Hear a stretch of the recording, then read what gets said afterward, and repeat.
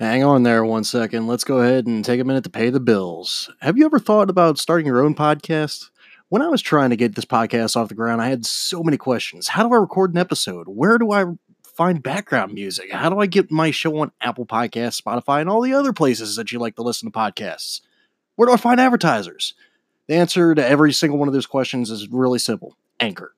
Anchor is a one-stop shop for recording, hosting, distributing, and monetizing your podcast. And best of all, it's 100% free and 100% ridiculously easy to use.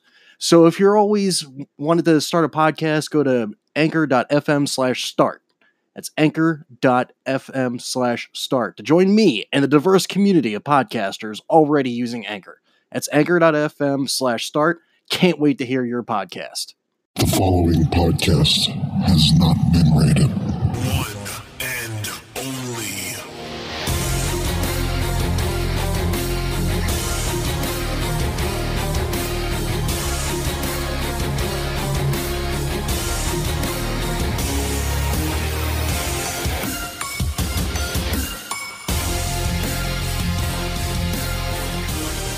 You're listening to Fullbacks Are People Too, The Fapt. And here's your host, CJ Newman.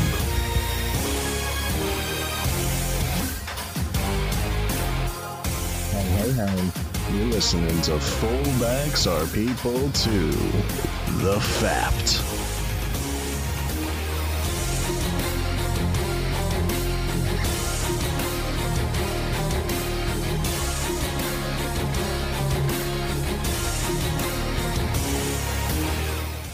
Y'all thought we were dead, ladies and gentlemen. The Fapt is back on the air, and this week I've got with me two of my favorites. Back on the show, I've got Recliner QB. Bobby, how the hell are you? I'm doing great, CJ. How the hell are you? I can't complain, man. I just started a new job. I just walked the stage for school. I turned 30. It's been a hell of a May, let me tell you. So what's Congratulations for all that. what's going on in the life of Bobby? Man, just as y'all know a little bit, been slammed with work because my company had our year end. So that's being in sales support. That just gets me hammered. So I'm absolutely excited since that ended to go ahead and get back into football. Oh, I should probably also mention last weekend I celebrated my 8-year wedding anniversary with my amazing and beautiful wife.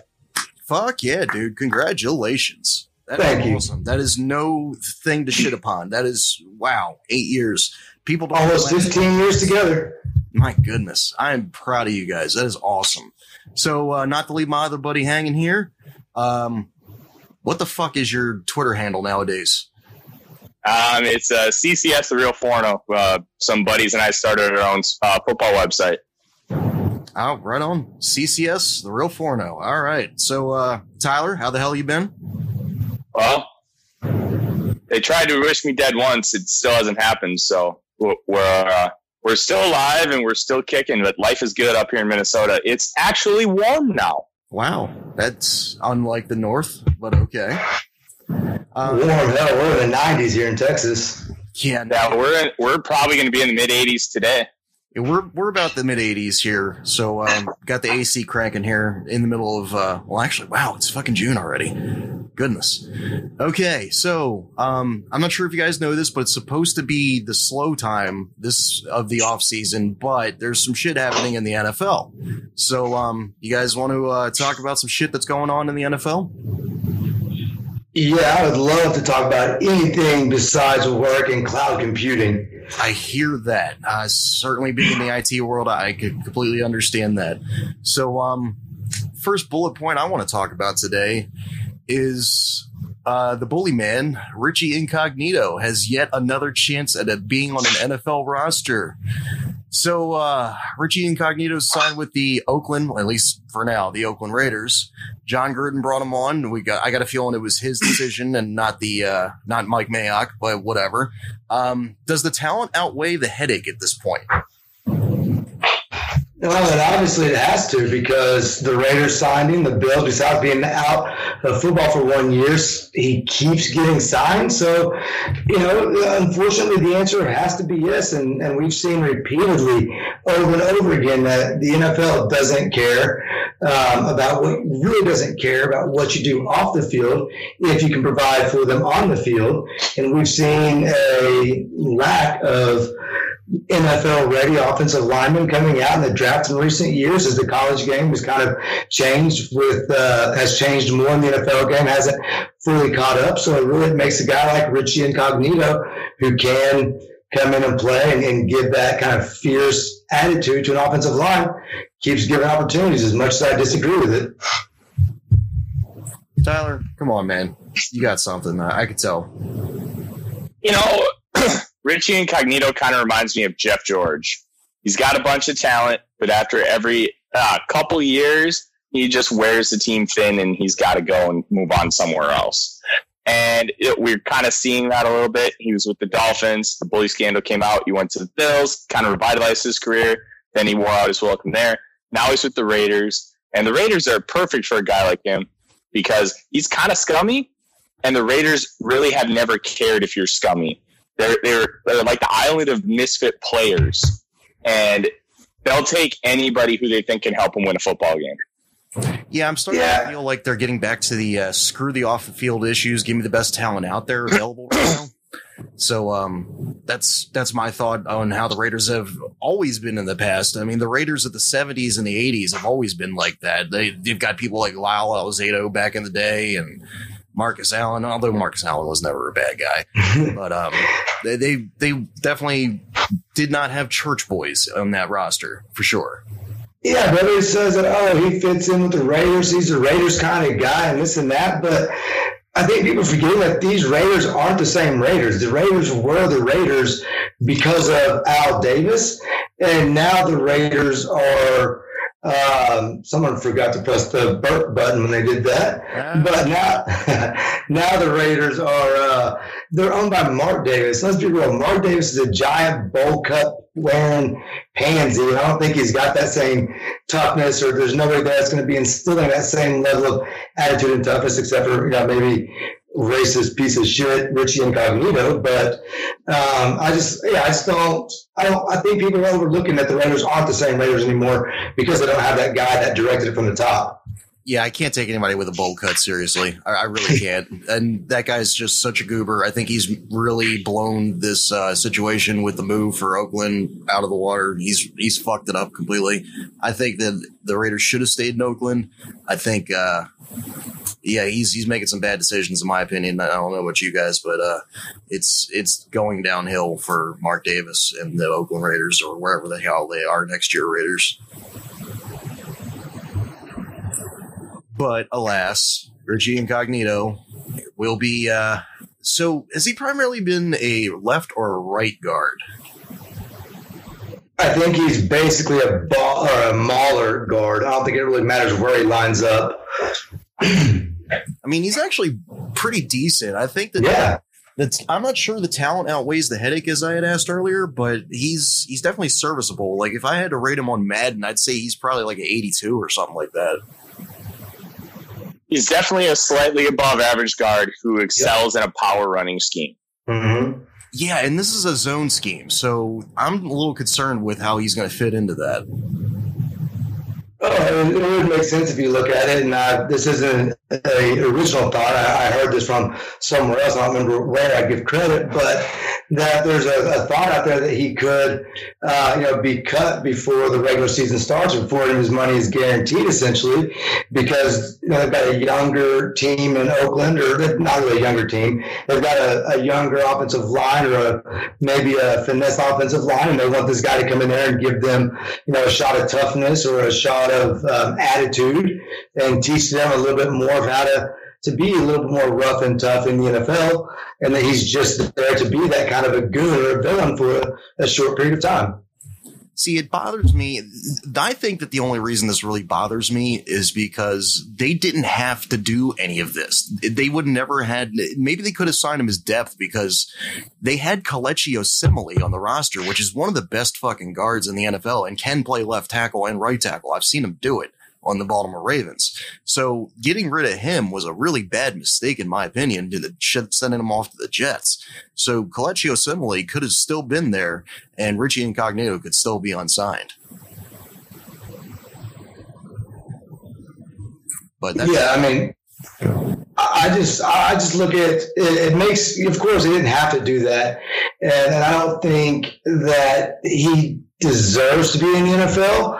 I don't think that he has earned God between the bullying incident, between what he did on the golf cart, or on the golf course where he, assaulted or whatever it was, that young lady, to the racial slurs, to even some of the stuff on the field, to all his incidents on the field, to threatening to shoot people at a funeral home, just to all kinds of stuff. I mean, they talk about, is Zeke going to get suspended for, pressing up against a guy or whatever, and it was not appropriate, but it was not anything near this or any number of incidents, and yet they essentially don't do much or if anything to him, because with his litany of incidents, he should have been indefinitely suspended, or suspended for a lot longer than they suspend guys for smoking a little bit of weed.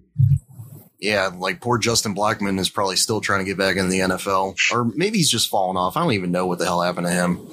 Justin Blackman's a very weird case, because not only did he have the marijuana, but he had like 2 or 3 DUIs while he was in the NFL. He just couldn't keep his act together. He couldn't stay clean.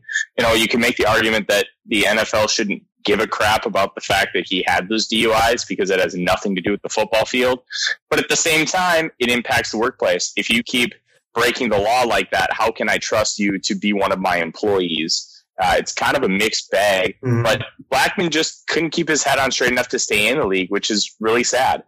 Didn't he at one point have more than one DUI within a month?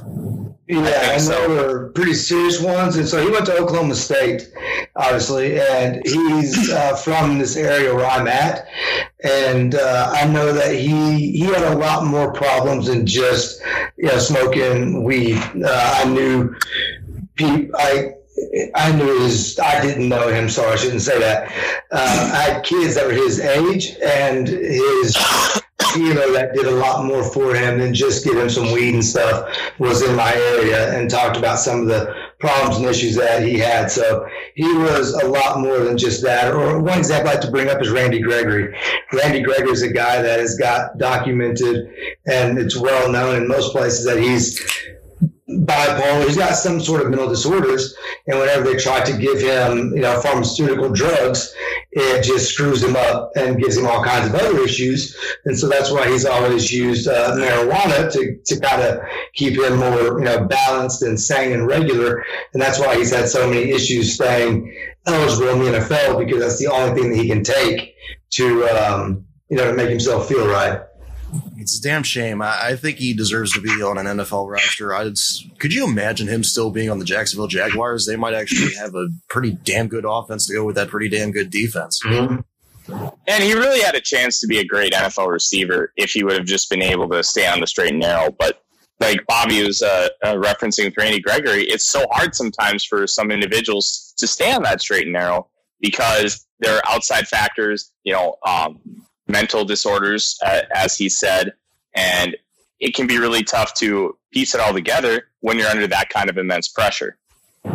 So is Randy Gregory going to come back at any point? Because I keep hearing some rumors. Yeah, he will. From what I understand, and being down here in Dallas and in the area, and I know people at the team and whatnot, they do expect him to be back, and to hopefully be back before the season even starts. And we've seen it, and you hear that the way the league has really lessened their policy unofficially on marijuana and substance abuse and whatnot, and they're really giving these guys a lot more chances. I think you're going to continue to see that more and more, and especially when you see where they're wanting to basically drop it from being prohibited. However, they're wanting to get something back and neglect the bargaining process from it, and that's going to be kind of a holdup. But it's a shame, because they'll just shove opioids and I know how dangerous and how bad those can be, and then all those other kinds of Toradol and whatnot, into your body, and then something that can help them out a lot more without those negative side effects they take such a hard line stance on. It's a severely outdated process as far as the NFL drug policy is concerned, and the PED policy. So it's a bit frustrating, but it's just where it is right now. And I'm hoping the collective bargaining agreement coming up will resolve some of these issues, but I'm not too optimistic. Yeah, I think it will, especially when you see the owners wanting to, and then it's getting legal in so many places. Now they just legalized it this week in Illinois, so there's another place where it's legal, and pretty soon every NFL team almost is going to be in a state where it's legal in one form or another, if not straight recreationally legal, and that's going to really make it hard because the players, it's going to be almost impossible to avoid for a lot of them just because of exposure. I imagine it's going to be an issue when it comes to if they do, in a perfect world, make this legal in the NFL and they take marijuana off of the policy. I imagine it's going to be a bit of an issue when it comes to free agency. Like there's some states that just refuse to do marijuana legalization, but there's some like California where it's perfectly legal. So they're going to want to go to the San Francisco 49ers or the Oakland Raiders or the LA Chargers or the LA Rams, but they're not going to want to go to, what's one that's not even legal right now? I mean, Dallas Cowboys. Yeah. They're not going to want to go to the Dallas Houston Cowboys. Texans. Dude, you suck at the cough button. I literally just hit mute on my mic. I don't understand. Nah. Use your mute physical hard button. You mean on my mic or? Yeah. Yeah. It's muted. Can you hear me? Yes. Yeah. What? We can hear you talking like peace out, bro. All right. It's muted. I don't get it. Okay, so it's going through your other microphone. Okay, enough of the troubleshooting on there. We can figure that out later. Next topic. Calvin Johnson is back in the news. Did you guys hear about this? Yes, I did. So apparently he's told reporters that the Lions want him back in the fold, that they would have to pay him back the signing bonus that they retrieved from Calvin Johnson. Apparently it's worth a little more than $1 million that they got back from Calvin Johnson. But the thing is, signing bonus is not just, and I'm quoting somebody here on this, obviously, it's not just free money. It's not a lottery. It's not exactly just money that's given out of the blue. This is for services that haven't been earned yet in advance. So what do you guys think about this? Does Calvin Johnson deserve to have that $1 million back, or is he just being a piss poor sport about this? I don't think he necessarily deserves to have it back, but with the history the Lions have of treating their superstars, they really should give it to him back. They're the reason that Barry Sanders retired early. They're the reason that Calvin Johnson retired early. And you could argue that those two are the two best players in Lions history. And they kind of gave him the shaft. And that they need to take care of these guys a little bit better. So how can they take care of him? Because they can't just write him a $1 million check. Well, why not? Don't suck. That's the easiest way. Why can't they just write him a check? Because that would be, from their point, admitting defeat and that they did something wrong in the first place. And that's an organization that will refuse to do that. No, it's not. It's them saying, hey, you know what? We want to bring Calvin Johnson back into the fold in the Lions family, and we're going to pay him $1 million, $1.6 million check or whatever payment so that he'll be a brand ambassador for the Lions. See, that's what I was looking for. They got to have some quid pro quo for that. They got to have this for that. Yeah, it's easy. Or they could just give it to him. Nobody has to know they wrote him a check. And then he could just say, like, oh, well, we talked and we decided to make nice, and wouldn't have to admit they paid him or wouldn't have to deny it. Overall, though, I think that does he have a point or saying that he wants it back or deserves it back? Not really, because he signed his contract. Contract said you've got to fulfill this, blah, blah, blah. Of course, they were going to cut him when his money or his salary spiked to whatever the hell that huge cap number at the time was going to be. So he should have just played it out a little bit longer, likely, and then let them cut him. But he wanted to go ahead and control his own future, retire at that point. So he did have to pay it back. When it comes to the whole issue of paying back, I think that signing bonus money should be signing bonus money, and unless you try and sign and retire the next day, retire before a game is even played, then you should get that money. These guys don't get guaranteed contracts. We all know that. They get cut all the time. The teams like to regularly throw on years at the back end of a contract so that they can just say, oh, those are just years to sprout the signing bonus. And when in reality, if the player does play that well, they'll keep that player at that amount for a low, usually it's lower, amount, especially with the way the salary cap's going. So I think they should just change that rule and give them signing bonus money and not have it to be paid back at all. Not a bad idea. But that might be a little bit of shady practices, shady accounting practices. Does this sound familiar to you at all this week? Are we going to talk about the owners or the crooks, the Tampa Bay Buccaneers? We could certainly talk about that, unless you want to wrap up Calvin Johnson. Oh, I'm good on Calvin Johnson. I think that's an NFL thing that needs to change with the way they pay players. Anything you want to add, Tyler? No, I think Bobby said it all. I'm good. All right, so there's been some shady shit going on in Tampa Bay, and, I think, Bobby, I'm going to let you go ahead and explain what's been going on to the audience. All right, so I should probably preface this with I do have an accounting background. While I'm not an accountant anymore per se, I do accounting software on a daily basis. So essentially what the Buccaneers were doing, we all know that they had that Deepwater Horizon spill off the coast of Florida, and there was a relief fund set up to try and help businesses that had suffered huge losses due to the spill so they could recover money. And the Buccaneers were in the last geographic range that were allowed to potentially claim that their business had suffered due to the spill. But to do that, they had to show specifically that their revenue had gone down, I want to say it was 15% in the year or the months period, or like the year, 3-month specific period after the spill, and then they had to show that it rebounded the following year. So to show that it would only have been impacted by that, and to do that, the Buccaneers used some really creative accounting to try and withhold when they recognize revenue. So even though they received payment from the NFL, part of the revenue sharing that they do, in accounting, you can receive cash, receive payment, but you're supposed to recognize it when it is earned. And they just did some shady accounting to try and say, oh, it was supposed to have been earned during that period, and it didn't get because of the Deepwater Horizon.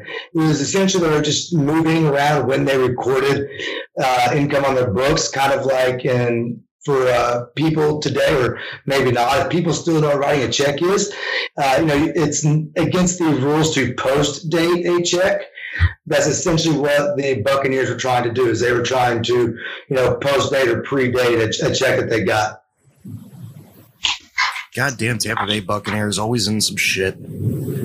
So, they were trying to swindle a situation, and I don't get why. I mean, I understand there's a monetary value here, but it's a drop in the bucket compared to what else they can make and what else they are making. But I know attendance is down there, and the income may not be coming in, but the NFL is still giving them quite a chunk of money. TV deals are still there, so I don't exactly understand what the Bucs are trying to achieve here.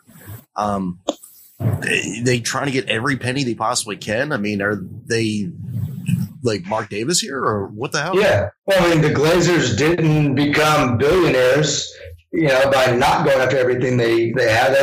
It's the same thing. The rich people we see in our country everywhere and in the world, really, that the rich want more and more and more, and they're never happy. Even though they'll never spend the money they've accumulated, they're going to keep trying to accumulate more and more and more. It's just plain greed, I think. Well, it certainly sucks. I'm not a fan of that, and there's certainly not going to be any consequence unless somebody brings fraud to the table. Do you think fraud's a possibility? It's not a possibility. It is fraud. What they did was they tried to fraudulently obtain money, and money that should have gone to legitimate tax-paying businesses that suffered money, and they didn't get the money, but they did. They did fraudulent accounting practices, and I hate this standard by the NFL. We see it over and over and over again. If they don't give a shit, like with Richie Incognito, he should be indefinitely suspended for all the stuff that he's done on the field and off the field.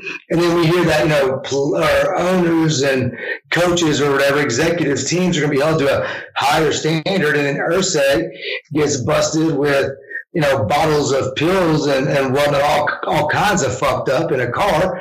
And he got a suspension and a drop in the bucket fine. And now the Tampa Bay Buccaneers are trying to fraudulently obtain money that should go to taxpayers that actually need it. This is fraud on a millions, tens of millions of dollars of scale. And they're not even get shit from the league, even though they're supposed to be held to a higher standard. It's such bullshit. It just makes me so damn mad. Like, don't try and pretend. It's just, if this was a big deal and people were talking about it all over the place, then they might have to do something. But because it's not being talked about a lot, and most people don't really care that, their team tried to, or that a NFL team tried to fraudulently get money, they would much rather care about some player getting suspended for smoking a little bit of weed or something rather than, someone trying to do that. So it's bullshit, and it just shows how much of a farce the league is. And legalized gambling, coming down, it's already down the pipe, but the ramifications from that, I think this whole shoot from the hip, discipline from the hip and all that kind of stuff is going to go out the window sooner rather than later. Sorry, I'll step down. You said quite a bit, and that's a lot for the audience to digest, but you're not wrong. I mean, it's certainly definitely something that they need to consider. At least the audience should. Tyler, thoughts? Go ahead, bud. I hate rich people that try to get free shit like this.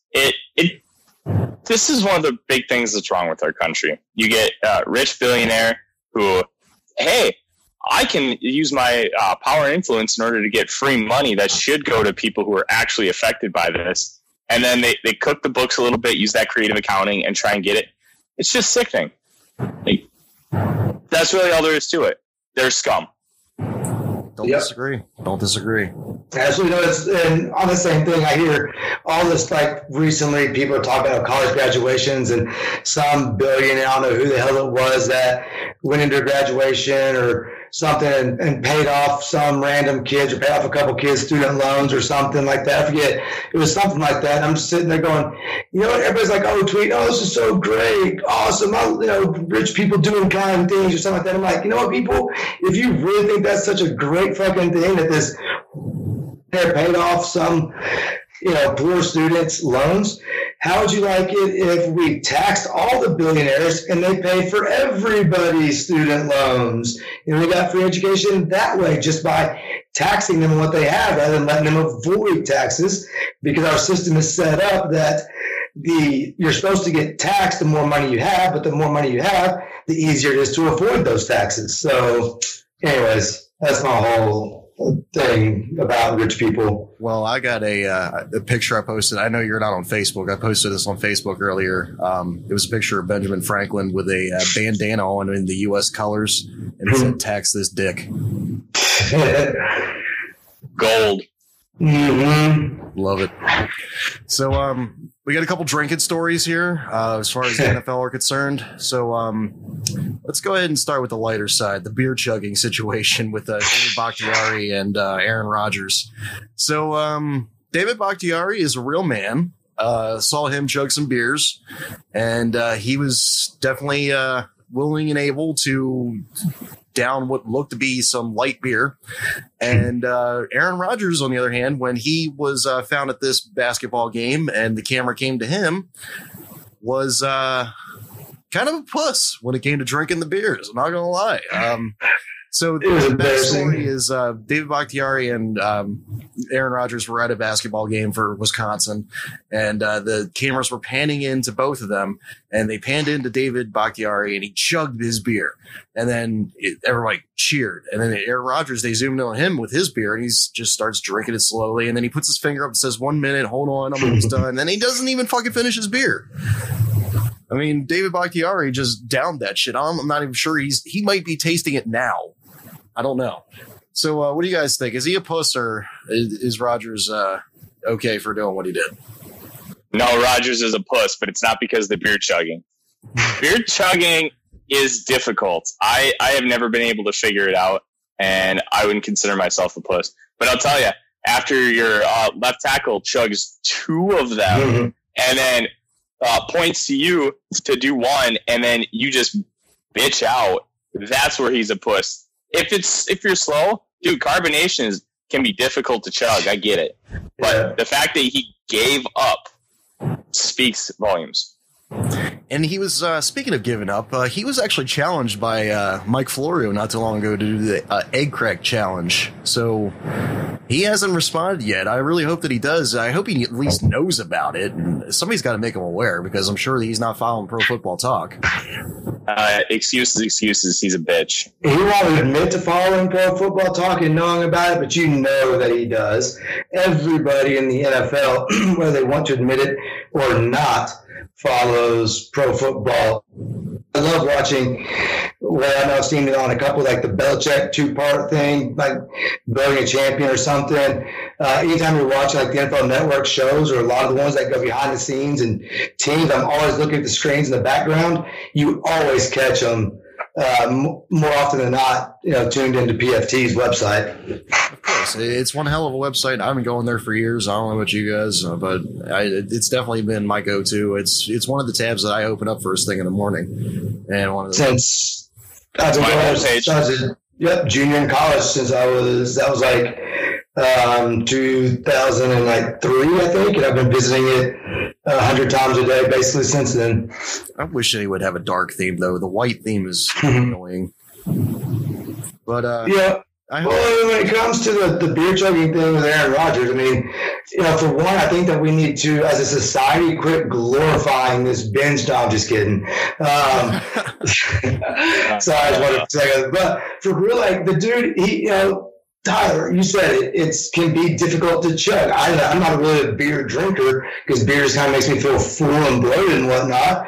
So I don't really like it. I think I can chug one pretty quickly if I need to. But when he knew he was getting pointed out, and he knew that, oh shit, I'm going to have to chug this or whatever, he should have accidentally kicked it over, knocked it over, at least spilled most of them, like, oh, hell, damn it, only have like a half of one or a quarter of a beer, then be like, oh, okay, and doing one swig, he could take it down, because the bottom of the cup is narrower anyways, so he could have done that. He's got a big-ass mouth. He could fit at least a quarter of that cup in there. Yeah, he's not, it's surprising how poorly he can think on his feet in situations like that, considering the fact that he's an NFL quarterback who is known for improvising and being quick on his feet, thinking.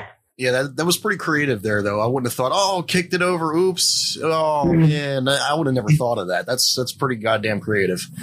So, yeah, Aaron Rodgers, you puss. It's still the best goddamn quarterback in the NFL for my money. But, yeah, he's a puss. There's another drinking story going on in the NFL. Free agent drinking right now. Muhammad Wilkerson was arrested over the weekend for driving drunk. Breathalyzer test registered a .09 at the scene of the crime. So as a free agent, does this take him off of some of the team's boards? Tyler, what do you think? Honestly, it's going to take him off some teams' boards. But at the same time, it probably shouldn't.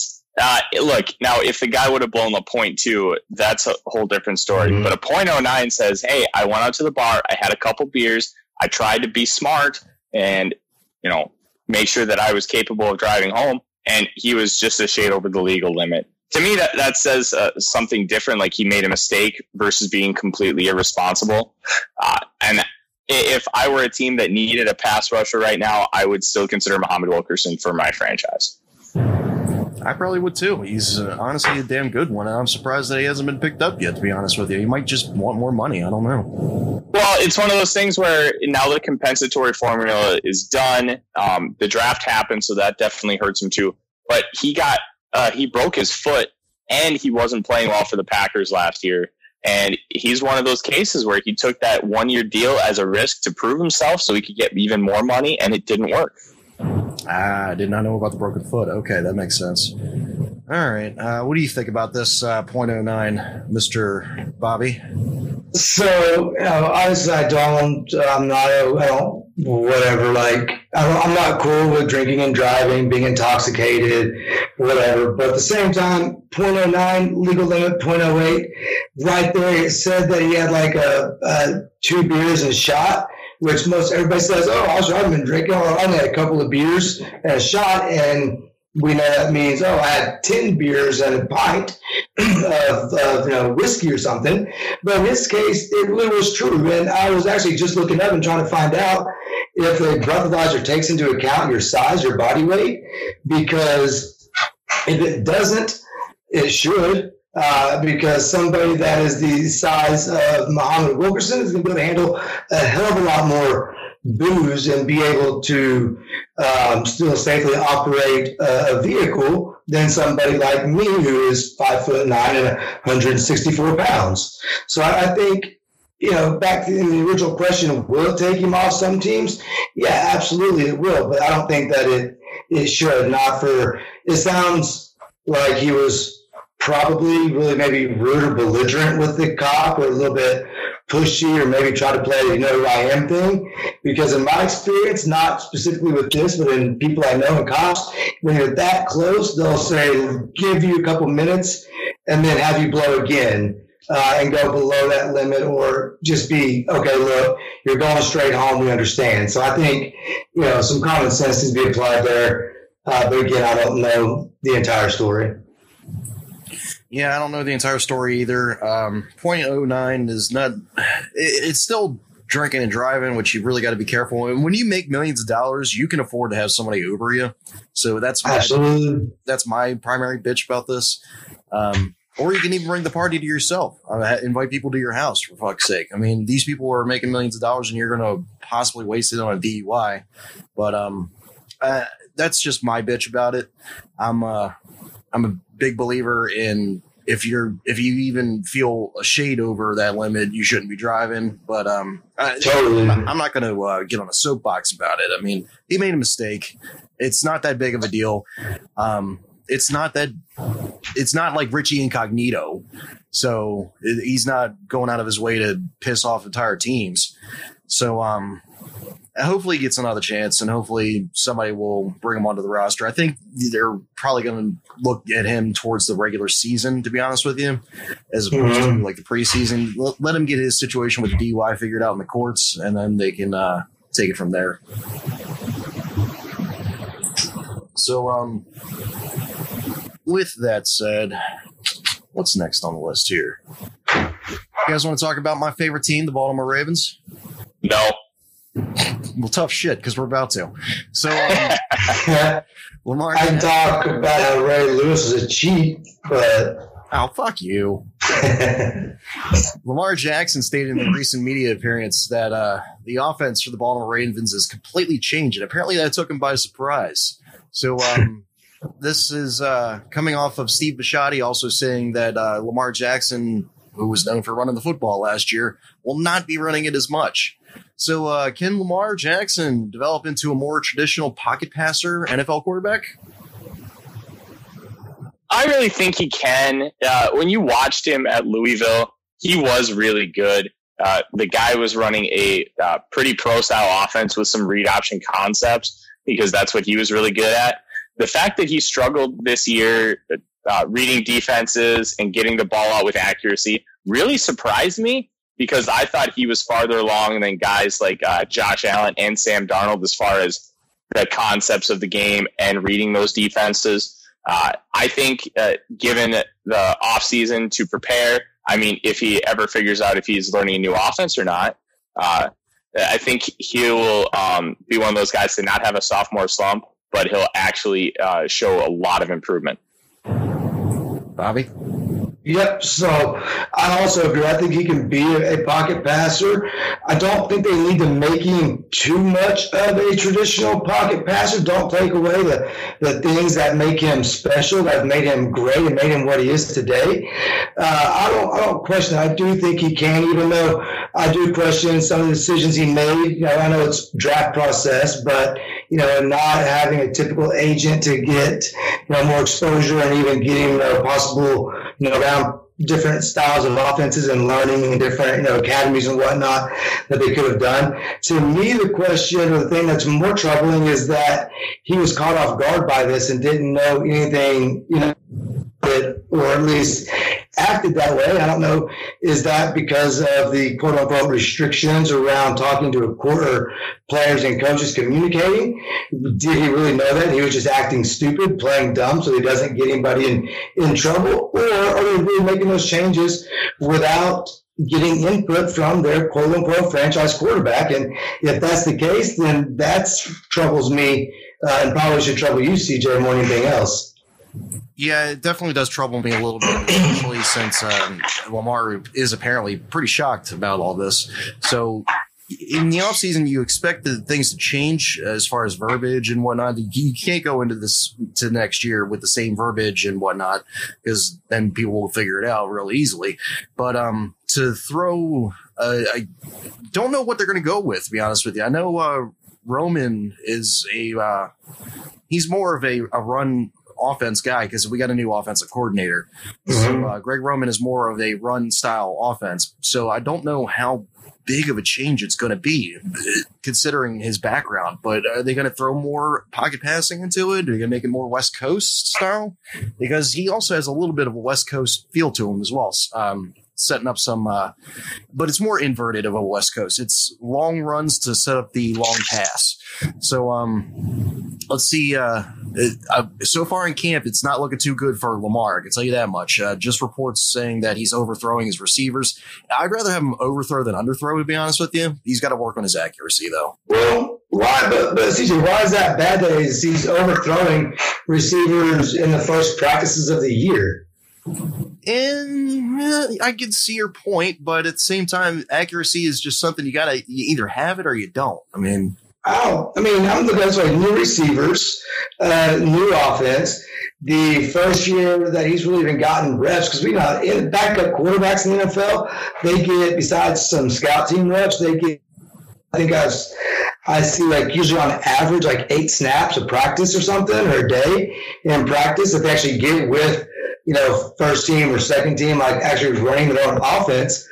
And, you're supposed to have mistakes or make mistakes in practice because he should be testing and seeing, okay, if I'm overthrowing it, I think he's trying to test how fast can my receivers go? Can they really get under that ball in a game situation? Will they get that? I remember a couple of years ago, people were criticizing, I want to say Drew Brees and or Aaron Rodgers about throwing too many interceptions in camp, and had one or both of them lost it. And I think it was Brees said, no, I'm trying to do that because I'm going to test my limits in practice so I know what those limits are in the game. If you're completing every single pass in practice, then you're not practicing hard enough. You're not taking enough chances, and it's going to show during the games.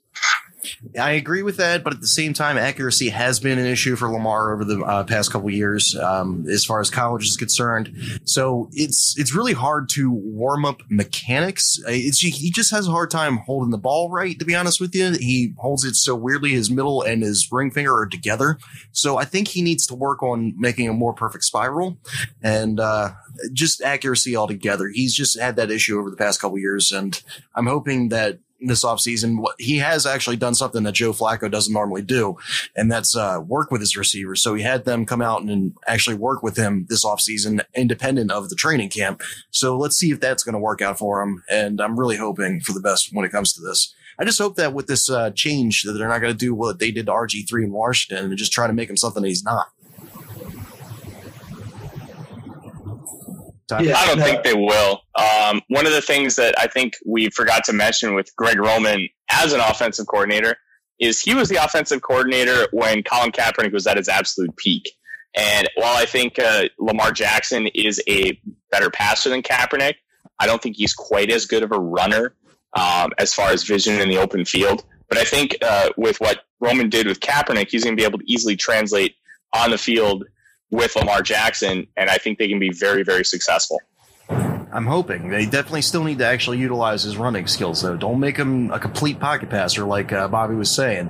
Just give him what his God-given ability, take advantage of that, and then also try to develop his other skills that he's not so good at. Because he's got a cannon. He really does. I've seen him throw the ball. He can throw the ball. Whether or not it's accurate is a different story. So if you tame that skill, then goddamn, it's going to be something to be impressed about. I agree, but I also think one thing to really consider here is I don't think they want to take away his running. I think they want to make it so he's not running 20 times a game. Yeah. If you bring that number down to about 10, you're going to significantly decrease his injury risk, and his effectiveness can be even more towards the end of the season. I agree with that. That's and I think they should be doing the same thing in Buffalo. If I'm not mistaken, didn't Josh Allen have 3 consecutive games of at least 95 rushing yards or more? Yeah, I think so. They're also not designing runs for Josh Allen. That's the difference. Yeah. Josh Allen is not a running mobile quarterback. He was doing it out of necessity. That offensive line was a goddamn turnstile. Well, I think Josh Allen is a mobile and athletic quarterback, but he's a kind of a traditional pocket passer. Also hasn't had to use it, but just like Andrew Luck, who people always forget that Andrew Luck ran the 40-yard dash like almost or just as fast as RG3 did back at the combine. He's athletic too, just they don't have to use it very often. And that's what they need to get Lamar Jackson to do is I don't think design a ton of runs for him as much as just design plays that get him out of the pocket a little bit, get him on the move so that he can use his instincts to either look down the field, dump it off, or decide if he can, make a run and safely get down and out of bounds before he takes too big of a shot. So out of the 5 quarterbacks that were drafted in the first round last year, we've got Josh Rosen, Josh Allen, Sam Darnold, Lamar Jackson, and Baker Mayfield. Who do you think is going to have the best sophomore season in the NFL? Baker? Hello. I fucking knew it was coming. I shouldn't even. Stupid. Yeah, if I had to power rank these quarterbacks, it's going Baker, Josh Allen, Lamar Jackson, Sam Darnold, Josh Rosen. Damn. All right. I'm going Baker Mayfield, Baker, and Baker.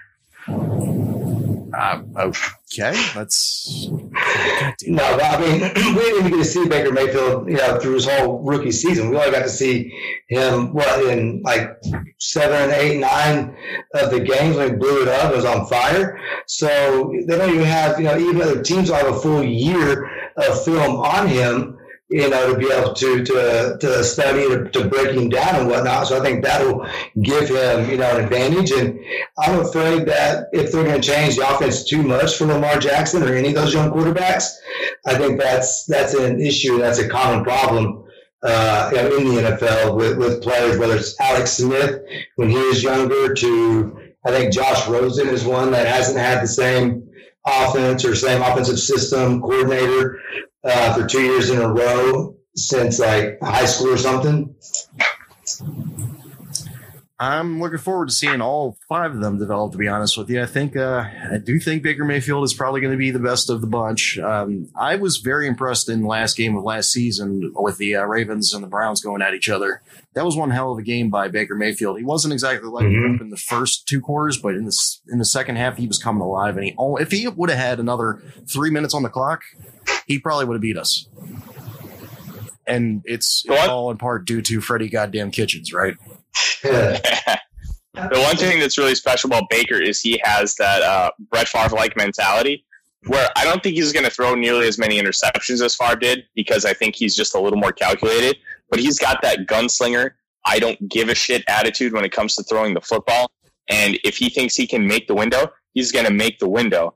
And if he throws an interception, you just kind of brush it off and he's going to come back and he's just going to keep slinging. Yeah, I feel like I think Baker, one of the things I love about Baker so much is his charisma and that it factor, the way he carries himself. And And just like I think Brett Favre did, and what Tyler was saying is, I think that every single time Baker Mayfield gets that ball in his hands, he thinks he can score a touchdown. He thinks there's a touchdown every single play, and it's up to him to find it or make it happen. It's very Favre-esque. So, according to my resources here, according to my format, we have run out of things to talk about as far as football is concerned. You want to talk about some all elite wrestling that happened? Yes. All right, let's go ahead and talk about it, guys. So this is the portion of the show that's going to be a little bit about wrestling, just because we're big wrestling nerds. If you want to tune out at this point, I completely understand, but we're going to talk a little wrestling here. So the first thing I want to bring up is Christopher Daniels is bringing out a half microphone stand and doing his gimmicks now on that. What the fuck is that? Christopher Daniels can do whatever the fuck he wants, and it's going to go over huge because he's from Fallen Angel Christopher Daniels. And SCU is just going to get huge pops wherever they go. Yeah, SCU definitely got a huge pop, and even though he was attempting to shit on the crowd was still eating it alive, and it's amazing when you're a cool heel. I do love it. Oh, yeah. And it was really cool because I always say this is the worst town I've ever been in because it's not Southern California. But they're like, this is probably the best worst town I've ever been in. So they're still faces even though they're heels. Yep. It's kind of like Mr. Kennedy back in the day in the WWE. He just kept shitting on them. Or even The Rock just kept shitting on the crowd, and they kept loving it and kept cheering his name. So it's been the age of the anti-hero for like the last 20 years. Bobby, did you actually get to see the pay-per-view? I didn't even know the whole thing started. Damn, dude. I haven't been keeping up with wrestling as much lately because y'all know my opinions on WWE, and I watched them, but I quit watching them for the most part and following them because of the Saudi Arabia stuff that they're doing, and not just on a moral standpoint, but just because they keep putting the biggest stars, the best events, in Saudi Arabia where they don't matter and nothing, doesn't matter at all. And they don't play into the storylines at all. So, that too. So I've got no idea what's going on. And, that on my year end for work the last 2 weeks, just been kicking my ass. So, sorry to hear that, man, but I'm very proud of you in your huge marking that you got for that at work. I'm very proud of you for me. Thank you very much. But yeah, I agree with you, Tyler. Christopher Daniels can do whatever the fuck he wants just because he's a veteran of 20 years. It feels like gotta be. Yeah, he started in like the late 90s. His big break was like NWO Wildside into the original TNA, and God, those TNA years with him, Styles, Samoa Joe, Chris Sabin in the X Division was that was like WCW cruiserweight level greatness. See, I remember he used to do this thing. I want to say it was the early 2010s where he would take his fingers and tape them up, except for the middle finger, and he would just flash up his hand, and it would look like he's flipping off the crowd. I love Christopher Daniels. He's so great. So, Bobby, question for you. What do you think of them doing Jim Ross as commentator? Do you think he's still got something in the tank? I know you didn't hear his pay-per-view. I actually did. So I didn't watch it, but once I heard that it came on, and not even from y'all, I actually went and saw the John Moxley, formerly known as Dean Ambrose, running on Jericho at the end. And I heard Jim Ross on that. I thought he still had it. And I actually, as soon as I get a chance to look into AEW some more, I plan on investing my wrestling time fully and completely into them, and probably not even having WWE. Like, I still record it, but I don't really watch it. I fast forward through almost all of it and just watch some highlights. So I'm excited about this one. Yeah, AEW definitely is. It's backed by Tony Khan. So, let's bring it back to football. Yeah. It's backed by Tony Khan and Shad Khan. So, those are, for those of you that don't know, that's Jacksonville Jaguars owner and president. So, they've got money behind them for sure. So you very well might have your next WCW here, and they're going back to TNT. So It's pretty fucking awesome. I can't wait to see wrestling back on TNT. I never thought I'd see that in my lifetime again. I thought that TNT and Turner were done with wrestling in general, but So when are they going to go back? When are they going back to TNT? it's going to be later on this year. I'm hearing August or September. What are you hearing, Tyler? Awesome. Well, their show All Out is going to be August 31st in Chicago. They're going to have their first world champion crowned, Adam Page versus Chris Jericho. And then after that, I think they're going to be debuting that next Wednesday. I think it's like September 4th. That's everything I've been hearing. I'm glad they're not going direct against Monday Night Raw or SmackDown or anything. I want to see them establish themselves before they try to go direct against competition like that. So I'm glad they're doing that. So, Tyler, did you see the fucking Dustin Cody match? That was one of the best matches I've seen in a long time. One of the issues with modern day wrestling is you get a lot of spot fest matches. And I love watching like Young Bucks versus Lucha Bros. They do some insane stuff, but over the course of time, it kind of becomes the same match where they're doing the same spots at the same points in the match. And while it's great, it doesn't tell that great of a story over time. And when you have Cody and Dustin, like they didn't get their big Stardust versus Goldust blow-off match. They got 8 minutes at Fastlane when that should have been like a 12 to 15 minute WrestleMania match. Yeah. And the significance of Cody taking the sledgehammer and destroying the throne with Triple H's logo meant something in the scope of that match, because Triple H was the one that said, you're getting Fastlane and you're not getting the Big Show. And then they went out and delivered a 25-minute territory-style bloodbath where Dustin Rhodes is just bleeding a gusher. And then they had the point up at the sky to Dusty before the match started. And then the post-match promo was something very similar that Dusty said to Dustin Rhodes back in the late 80s in WCW, where, like, I don't need a friend, I need my older brother. And Dusty said something very similar to him when they were tag team partners for a match. And the fact that Cody not only delivered a territory-style bloodbath where it was just classic wrestling, he took the past, utilized that history, and played it into today. And that made the match so much better. It made it mean something. You felt with them. You had a face turn from Cody. We're probably getting a massive heel turn from Dustin where he just beats the living crap out of Cody after that Fight for the Fallen match against the Bucks. It's just great stuff. It's classic wrestling. And it's something that, as fans, we aren't as accustomed to anymore. And it's just great to see it back. I agree. And I was really impressed with how Dustin still has it in the tank, being at his age. I'm very impressed with him. I'm very happy to see Cody with the success that he's had in the independent circuits, in TNA, in ROH, and NJPW, and now doing AEW. And quite frankly, this is the best I've seen out of Cody. I think this is probably the best Cody Rhodes match ever. The best Dustin Rhodes match, too. It's taken me a lot to not say Goldust, just because I've always seen him as Goldust. I mean, you guys get that, right? I mean, come on. Yeah. Mm-hmm. It's really hard for me not to call him Goldust. And it's no offense to him at all, because I love the Goldust character. I always have. Oh, yeah. The Goldust character was great. And it was really nice to be able to see Cody in a high-profile spot where he delivered on the type of match that he's great at. One of the issues with him having been in New Japan was he doesn't mesh with the New Japan style. His matches were awkward. They were boring compared to the rest of the card.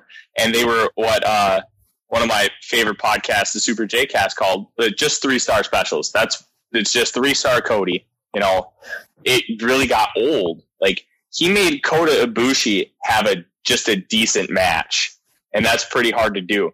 He's in his element now. He's able to tell stories. He's able to utilize old school psychology. And that's what he's great at. He's his dad's son, and there's really no other way to describe him. Yeah, definitely his dad's son, but a significantly less amount of weight. Definitely a hard worker. So I'm very impressed with how that all went down. And I'm very impressed with what he's doing behind the scenes as the vice president of the company. So this thing is really starting to develop, and I'm really getting happy about it. Bobby, what's your favorite Goldust moment? Hell, mine wouldn't even be a Goldust moment. Mine would be something from back in the days on WCW. I grew up watching WCW mostly as a kid. I loved watching Dustin Rhodes, the All-American boy, Dustin Rhodes on WCW Saturday morning slam or Saturday, whatever the hell the Saturday things were. Then Nitro when it came out. I remember the first Monday Nitro in that damn mall or something. I want to say it was in Minneapolis or Minnesota somewhere. With the very first WCW Nitro when Lex Luger, came out when they had a big Flair and Sting match that they always did for big events in WCW. But I don't have a favorite Goldust, and I would just say, man, I'm trying to think of a moment from WCW with him. How about that tractor trailer match that they had? That was a fucking shit show. Yeah, man. Yeah, I've got a lot of good Dustin memories. The goddamn Goldust thing where they electrocuted him and he started to have Tourette's. How about that? Oh, jeez. That was fucking hilarious. I don't care what you say. Yeah, Goldust has definitely been one of the most over-the-top characters, and I'm glad that he's still in the business. And is he agent backstage, Tyler? Or is he just planning on being talent? Dustin? Right now, he's just a talent. As far as how long that lasts, I really don't know. The guy's 51 years old. Obviously, being Goldust, he's had it relatively easy as far as WWE is concerned. He hasn't been on a lot of high-profile feuds. I think he's going to go until he feels like he's starting to lose something. But the way they're kind of doing it right now, he's going to show up for like the bigger shows, put on matches. But then once this whole money thing with Cody stops, I think it's probably going to transition more to a backstage role. That's what I'm thinking too. He really deserves to be in a backstage role when he's done wrestling, because he's done a lot for the business, and he was doing the agency for the WWE for a while, so he did a great job there. He just wanted his release from the WWE and wanted to work with his brother, and I completely understand that. Mm-hmm. Any chance you can get away from Vince, I guess, is what you take. So the main event was pretty damn good. If you had to rate it, what would you say, Tyler? I gave it a 4.5. I know that they botched a One Wing Angel spot, and then instead of being the pros that they are, they went right back to it, which I thought was really odd. But at the same time, it delivered. It was a brawl. They had great spots. Kenny was able to utilize his high flying and his V triggers. Jericho looked great as always. Him being able to reinvent himself as a 28-year vet has just been one of the most underrated parts of wrestling today. And Kenny went through that table outside, and then it looked really weird in slow motion, but in real time, that Judas elbow that Jericho started using just knocked him out and then pinned him clean. It was great. Wrestling needs more of just no bullshit. I beat you. Yeah. And then when you have, like, let's say a couple years down the line, you have a guy comes in, like, let's say MJF, who is one of the big stars of this show, and he comes in and does a bullshit finish when you really don't have him. He's going to get incredible heat. If they keep up with what they're doing, they're going to be able to utilize so much with bullshit down the line. Whereas in a company like WWE, you have so much bullshit all the time, it doesn't draw any heat. It doesn't even matter. Yeah, I agree with that. And go ahead. I was like, WWE, I just get so formulaic all the time. I know it's Vince, all that kind of shit, but I get so tired of every champion that has a non-title bout, he fucking loses the non-title bout unless it's in a build up to a pay-per-view or whatever, because he'll lose it, and then whoever beats him gets, since they pinned the champion or beat the champion by DQ, they earn themselves a title shot. It's like, dude, it's so fucking lame. I'm like, and it weakens your champions too. That in the storytelling, the storytelling, it starts and stops and has no point and goes all over the fucking place. That's why I'm actually excited to go and really get into AEW, because I want good wrestling again. I want to be able to not just good matches and stuff. And besides, like you're talking about, maybe a title spot fest and whatnot, I like to see storytelling in the match. I want to see good, storytelling, not just the same old, heel beats up, the face makes a comeback, that kind of shit. I want, I want to see the whole feud told in the ring, that kind of stuff. So what did you think about the John fucking Moxley debut? I love it. He's my favorite wrestler anyways. Yeah, I was a big fan of that. I wasn't sure if they were going to have, because there was a possibility that he was going to just go back to WWE from what I was reading. But after this, did you guys hear about his Jericho podcast? Oh my gosh, that was one of the more, I wouldn't say eye-opening, because we kind of already knew it, but it was something where it confirmed everything that we thought about how WWE runs their business. I download the Chris Jericho podcast, but I only listen to a few episodes here and there that are occasionally. Moxley's on there. Yeah, he was on last week's episode, and he just he fucking drove WWE. It's called The Emancipation of John Moxley. Okay. It's worth an hour and a half of your time. I'm going to one thing to listen to is the awkward Chris Jericho ad transitions. They're gold. Yeah, okay. He always does best with that, and he's such a good character. I love Jericho's podcast. But I will say this one more thing about the John Moxley thing. The only thing I would have changed was I thought it was a mistake for him to come through the crowd like he did, because it felt like the Shield. Yeah. Now, do you think that his move to Kenny Omega from the top of the chips there, do you think that was a nod at the Attitude Adjustment, or do you think it was just a Death Valley driver that had no link to do with John Cena? I think it had no link to do with John Cena. I think it was just what they thought was the best way to get Kenny through that stage. Yeah, okay. All right. Because, it looked like he turned right into it, just like John Cena would have did, but I really hope it wasn't a nod. Well, the Attitude Adjustment is really just a basic fireman's carry, which you learn in high school wrestling. Yeah. Yeah, it's a Death Valley driver for sure, but it's the way that he does it in particular, he turns into it. So when I saw Dean Ambrose do that, or I'm sorry, John Moxley do that, I was just like, please don't nod to him. Please don't give any nod at all. I guess that's going to be one of his new moves. At least I hope it is. Death Valley driver is a pretty good move. I like that. But what are they going to call his finisher now? He can't call it Dirty Deeds. I'm pretty sure that's trademarked. Oh, they'll find a way. These guys have such creative ways to name their finishers now. They're going to have some fun with it. I agree. Yeah, they spend so much time on the road that they just sit there all day long in the cars coming up with new names to finishers and new names to moves and, new ideas and whatnot, from what I understand it. Because I love the new Vice show. I think we've talked about it before. Yeah. The Vice channel, for anybody out there as a wrestling fan, has all these, the Dark Side of the Ring and the wrestlers on the indie coming up. It's got some great shows on the Vice channel about not just cannabis, but also wrestling. Shout out to the Dark Side of the Ring. Great series. I hope that you guys watch that. Very good show. And so was AEW. I'm going to have some fun watching that in the future. But guys, I think it's time to wrap it up for this week. I really appreciate you coming on the podcast. And ladies and gentlemen, until next week, this has been CJ Newman and The Fapt.